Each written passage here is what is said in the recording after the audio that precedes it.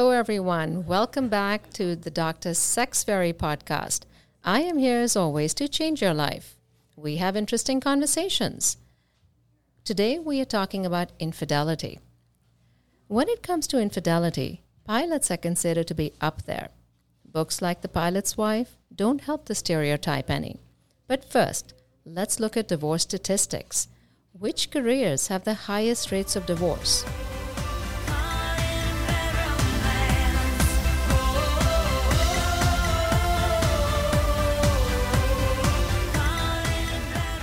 Of all people, gaming managers, pit bosses, I guess, and gaming service workers have a high number of divorces, 52.9 or so percent.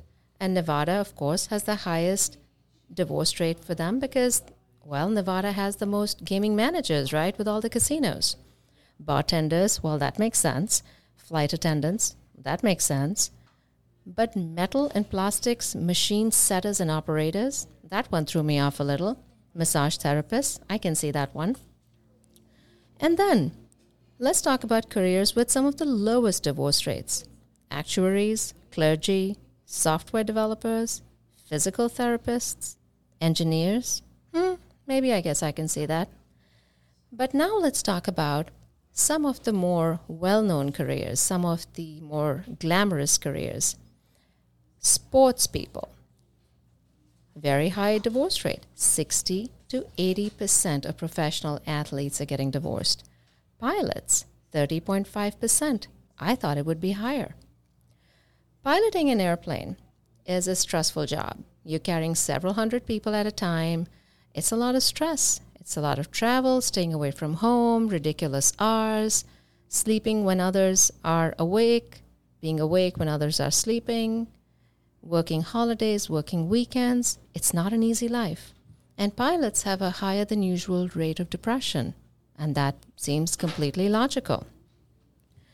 Something I found interesting is that physicians actually have a lower rate of divorce, 21.8%. And among physicians, female physicians have a higher rate of divorce. And that makes me wonder if it's more related to women being married to men who might not be as successful professionally. Just a thought. Our focus today is on pilots and the perception that they have higher rates of infidelity. I am joined by my friend, who is a former Marine and a captain with a major U.S. airline. Welcome. Thank you for joining me in the studio today. I'm happy to be here. This is exciting. Thank you. So tell me, is it true that pilots screw around a whole lot? It's not as true as it used to be. If you look back, like the movie Catch Me If You Can, the golden age of aviation, it happened all the time.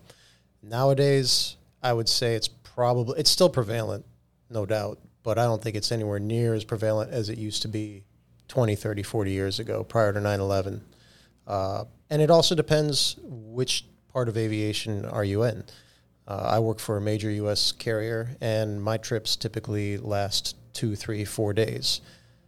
But when I was working for a cargo hauler, flying around the world, I would be gone for 20, 30, 40 days, sometimes as much as 57 days. The level of infidelity that I personally witnessed on that particular line of work was far greater than what I'm seeing today. You were married for a very long time. 12 years, 3 days. 12 years, 3 days, but who's counting? Who's counting? Okay. But you were very faithful to your wife. I was one of the weird ones. Yes, I actually had the job where I was flying around the world and landing in the Far East, for instance. So when I landed in Kuala Lumpur, I was assaulted by the Vietnamese hookers left and right. It's crazy. You go to the nightclub, you just want to go and have some drinks and have a good time, and they're literally lined around the door trying to get at you. And just like the scene from Full Metal Jacket, me love you long time. I appreciate it, but I was happily married. They wanted a piece of the gringo. I think they just wanted some money, but there were other people that I worked with that they had the family at home, and they were showing me all their, they'd spend the entire flight, 8 hours, 10 hours, 15 hours, showing me pictures of their kids, their dogs, their wives, how much they love them, how amazing their life is. And then we land in Korea, and they would disappear. And then the next morning, they would roll in looking like they were hit by a bus and then a freight train. Doing the walk of shame? Doing the walk of shame. And they never talk about it. And then, they on the way back home, how much they love their wife, how much they love their kids. But what goes on the road stays on the road. So kind of like Vegas. What happens in Vegas stays in Vegas. Tends to stay in Vegas. So basically, they're living these two alternate lives. There are definitely alternate lives, and they're coexisting simultaneously. They I don't know if coexist is a word. They're happening at the same time. But that's why we get the high divorce rate. Mm-hmm. So now that I'm flying more domestic routes and not the international, you still have the stereotype of the wide-body captain who has a family in Sao Paulo and another family in Miami. And tell our listeners who only speak English what wide-body means. I mean, I understand, but... A wide-body is the large airplanes, the intercontinental. The big ones, people. The 777s, the A380s, the A330s, the 747, which I used to fly in a previous life. Those are considered wide bodies. Narrow bodies are the 737s, the Airbus 320s, the regional jets. Actually, those are not even considered narrow bodies, but that's for another conversation. Are those captains more slutty? The regional captains, I had a lot more opportunity to be slutty when I was a regional pilot, but for various factors. For one, they would tend to keep the crew together for a pairing. For where I'm at right now, it's very unusual for the captain and the co-pilot, the first officer, to have the same back-end crew for the entire trip. Maybe a couple of legs, but even when we land somewhere, 9 times out of 10, we're going to separate hotels. At the regional level, that didn't exist. But you're also dealing with 24, 25-year-olds, whereas at the legacy level and the major carriers tend to be a little bit older. So, the hormones are flaring, and we had a lot more fun in the hot tubs than we do now. So, all right then. So tell me. Before I got married. Okay, so we talked hot tubs, we talked about wide body and narrow body and all that. Tell me about the Mile High Club. The Mile High Club does exist. I can't personally say one way or the other because I've never experienced it because have you seen the bathrooms up there these days? They're disgusting and they're small. And it doesn't matter if you're in business class, they're still small and disgusting. They're small and disgusting. With better soap, though. I do know that on the intercontinental flights, there have been stories of pilots and flight attendants, for instance, hooking up in the crew bunks. I was about to ask. Yeah, in the crew bunks, anything can go. So the wide-body airplanes, the intercontinental ones where you're flying for 10, 15, almost 20 hours, those have crew rest quarters because you obviously can't be flying the entire time. So we would rotate. You would spend 4 or 5 hours in the seat, and then you'd go spend 4 or 5 hours in the bunk, depending on the flight, sometimes 8 hours. And there are stories of my friends flying for the legacy carriers, United, Delta, American, and the international ones, especially the international ones like the Emirates. I've got friends at Emirates, or they were at Emirates. Now they're all flying here domestically, and they're much happier. But the stories that they were telling me when they were flying international, out of Dubai to Delhi or Sydney, Australia, or wherever they're going, they had fun with the flight attendants. But was it the hot Indian women? Oh, it's the hot everything. Have you looked at Emirates flight crew? Those are good-looking women, and that red lipstick, I like that lipstick. They're fantastic looking. I totally agree. And they do provide a great level of service. Yes, they do. I'm sure that extends into other areas as well. I'm sure it does. Sadly, in my entire career, I have not had the opportunity to experience that personally. So all my experience is secondhand. Well, it kept you out of trouble. It did keep me out of trouble. I was one of the weird ones who was faithful to his wife. Imagine that. So tell me, I was looking at statistics earlier in this podcast, and I mentioned that flight attendants have a high divorce rate. They have a 50.5% divorce rate, but pilots have a 30.5% divorce rate. I would have thought it would be about equal. You would think so, but I think that it's a level of maturity that the flight attendants. I hate to be the stereotypical one here, but the flight attendants are typically less mature than a pilot. For instance, you could literally wake up one morning and say, "I want to be a flight attendant," and 6 weeks later, you're a flight attendant. It could be that quickly, and it happens all the time. to get to my level as a pilot, it takes years and years and years, and plus $100,000. So do you think it's that the pilots have more at stake, especially the captains? More at stake, and just they tend to be a more mature group overall. Now, we got some idiots over there. So they're cheating less, you think? I think they're cheating less, and a lot of it has to do with how the industry has evolved over the last 20 years. I would give my left arm to be an airline captain back in the 1960s. I mean, I would have had a blast, no doubt. But I think it's a combination of the maturity level and the type of flying that we do. We're home far more often. And we don't have, everybody, the one pet peeve question I always get is, what's your route? I don't have a route. Wherever the company goes, that's where we go. But when you're flying a wide body at United, at Delta, at American Airlines, you don't have, there's not 100 different airports where you might go to every single month. It's typically the same 2 or 3 airports.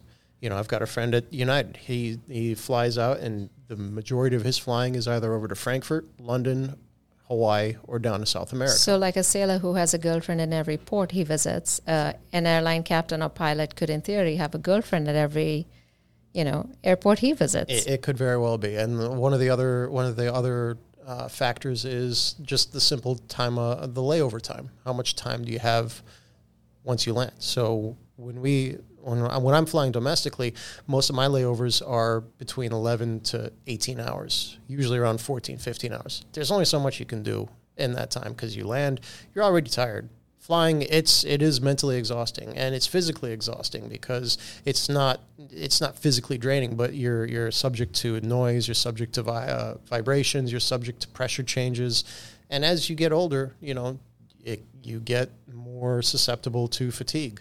And so when you get back to the hotel, a lot of times all you want to do is crack a beer and go to sleep. So to have another family is impractical, as you age. It's more than you need, more headache than you need. It's a lot more headache than you need. Which is why most guys just get hookers these days. Hookers, okay. Vegas is wonderful for one thing. Beer and hookers, okay. Yep. All right. So tell me, women love a man in uniform. Yes, they do. Did you have more luck with women chasing you as a Marine or now as an airline captain? I'm definitely having more luck as an airline captain. As a Marine, you don't stand. I mean, when I was back home wearing my blues, it was fun. I did enjoy that. But when you're in uniform with all the other Marines, you're just another cog in the wheel. Or a cog in the machine. Nobody cares. But when you walk through the terminal, and if you look sharp, that has something to do with it too. There's a lot of pilots that walk around like slobs. And I hate to say it, and I hate to see it. The guys walking around with backpacks, for instance, that's just completely unprofessional. But if you've got a nice blazer, your shoes are polished, and you walk with purpose, people tend to notice that. So I've definitely had a lot more interest once I put the uniform on than versus not. And just out of curiosity, how are these women showing interest? A lot of times I'll just get a phone number slipped underneath the door.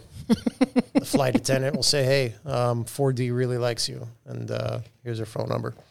4D being a seat. So it's happened more than once. Imagine that. Yeah. Usually, though, every time I get on an airplane, part of my briefing is keep an eye out for my future ex-wife, so let me know if you see her. Mm-hmm. And, we have fun. I like to make my flight attendants laugh, and that certainly breaks the ice. I'm sure. So tell me some fun stories about women chasing you. There's 4D, of course, who likes you, but what else? Well, there's 4D, and then there's the occasional flight attendant. And I've got a very almost strict policy. I don't think I've broken it yet. I came close a couple of times, but I don't shit where I eat. Very good policy. Yeah, that's not saying that I won't chase a flight attendant from another airline, but for the airline that I work for, there's nothing faster in this universe than the flight attendant rumor mill that is in my company. I can hook up with a girl in New York, and before I even get to the airport, California knows about it. So I tend to stay away from that. There is a lot of drama that goes on over there. But I honestly don't have, like I said, I was married for 12 years, and I had to bat them away, especially overseas. Kuala Lumpur was a nightmare. Just going out to get a beer was a nightmare. Hong Kong, every time I walked up into the hotel, you want a massage? You want a massage? And I just... No happy ending massages for you. No happy ending massages for me. Had I known that I was going to end up divorced anyway, I would have had a lot more fun. Chile, Iquique had, oh my God, I regret. You live and learn. You live and learn. So I'm going back to Iquique. So let's talk about something a little less exciting. Talk to me about aviation-induced divorce syndrome. AIDS. It is a thing. It is very much a thing. And that could be for any number of reasons. A lot of times, a lot of the guys I know, they get divorced just because they're gone all the time. And the wife gets lonely, busy. It happened to me. You know, I came home and suddenly I was no longer a husband. You know, it happened almost overnight. But it does happen for for numerous reasons. Either the husband is cheating he finds some hot piece of ass somewhere and hooks up, or the wife does while the husband's gone. And it's unfortunate. It happens a lot. I thought I was immune from it. I thought my marriage was going to last forever, and next thing I know, I'm divorced. So, no, I have a friend who is an airline captain. How do I have so many airline captain friends? It's really interesting. I have good taste. Okay. So he ended up divorcing his first wife because he came home early from a trip and did laundry, was putting away her underwear, and found pictures of her with his best friend, who was also a pilot, in her drawer. She had become a flight attendant at this point. Yeah, that's a kick in the gut. Mm-hmm. And that happens. It happens. It's unfortunate. Yeah, I don't have I wish I had a magic pill to figure out how to not make that happen. But I've got plenty of friends who managed a successful marriage in this industry. It's usually their second or third marriage by the time they finally figured it out. Maybe my third marriage, I'll finally figure it out, but I'm not holding out any hope. Wait, you've only been married once? That I'm aware of. I do have a 12-hour blackout that I can't account for anything. So there's another screw-up that you have to do, and then you'll have the long one. Probably. Okay. Probably. My goodness. I'm looking forward to it. It's going to be fun. Well, let's not plan this one in my backyard. I'm going to find a stripper named Tiffany. Okay, that sounds great. Or Crystal? I don't like Crystal. Tiffany. Okay. Tiffany. It's gonna be, have you seen the Crazy Hot Matrix? I have Strippers actually. And it's girls hilarious. named Tiffany. That's it's what hilarious. I'm looking for. Yep. Yeah, that's a good one. So, changing gears, are airline threesomes really a thing? Sadly, not for me, but I know plenty who claim that it's happened for them. And it's usually the young single guys living off of Las Olas in Fort Lauderdale. And I flew with one kid. I wanted to throttle him by the time the flight was over because he just would not shut up about all of his opportunities. Now, you're calling somebody a kid. How old are we talking? We're talking late 20s, early 30s. Okay, and you're not exactly 100 years old yourself. No, I'm 45. But, the kids these days, you know how it is. I'm soon going to be the angry old man. Back in the day. I'm soon going to be the angry old man yelling at clouds. So, okay. I've got that in my future. You do take good pictures of clouds. I do. You do a good job with that. What phone do you use? The iPhone. I spent $2,000 on a beautiful DSLR, Sony, megapixel, everything, and I've never used it. The best camera is the one that's in your pocket. It's the easiest one to get to. It really is. And the iPhone 13 Pro Max is amazing. It takes some really good pictures, which I post up on my Instagram and everything. So you can find them over there if you want. And what is your Instagram? If people want to see these beautiful pictures I mentioned. My Instagram, not just the beautiful pictures of the clouds, but also the stuff that I barbecue. I'm pretty good with a Weber grill. But I'm at... How come I have never once eaten your barbecue food in all these years? Because I'm an idiot. I think you are an idiot. Yes. So I'm going to... I'll smoke you a brisket just for that. I'll have to bring the boys. You will have to bring the boys because it's a lot of brisket. And I wake up at 4 o'clock in the morning to do it properly. Really? Oh, yeah. That's commitment. Oh, you have to drink sometimes, so. Well, yeah. Well, I need a doggy bag to go home with that one. Oh, yeah. We can arrange that. So, let me ask you a crazy question. Have you ever seen any UFOs? I can neither confirm nor deny that. Well, that's a boring reply. Oh, well, that's what we're trying to say. I do, on occasion, flying at night. It's not necessarily a UFO. I have seen one of the Google Loons, which is a program that has been discontinued, but Google used to have these big-ass weather balloons, basically, for lack of a better, everyone knows what a weather balloon looks like. And they would pack these with telecommunication equipment, basically Wi-Fi from the sky. And using the prevailing winds, they can kind of control these balloons simply by raising them and lowering them to take advantage of the winds. The winds up a little bit higher might be going a northerly direction, a little bit lower might be going in a southerly direction, maybe a westerly direction. So the idea was to provide internet and communications for disaster areas or places where the infrastructure wasn't there. Think like the Amazon rainforest. And you could actually track these online. After the hurricane went through Puerto Rico, there were half a dozen of them floating around Puerto Rico. It was really, really cool. That's cool. So I was flying back from the East Coast, Newark, somewhere LaGuardia, and going down to Fort Lauderdale, and I'm at 38,000 feet or so, and I see this big silver orb just floating above me, and it's moving towards me as if it's sitting still. So I called up control. I called up ATC. I said, I think I was talking to Washington Center. Wash, do you see anything on your radar up there? And the girl was surprised, like, you actually saw that? Like, yeah, this looks like it was up at 60,000 feet. Nothing really flies up there except military, and, I don't even think there's any corporate jets that make it up that high, 55,000.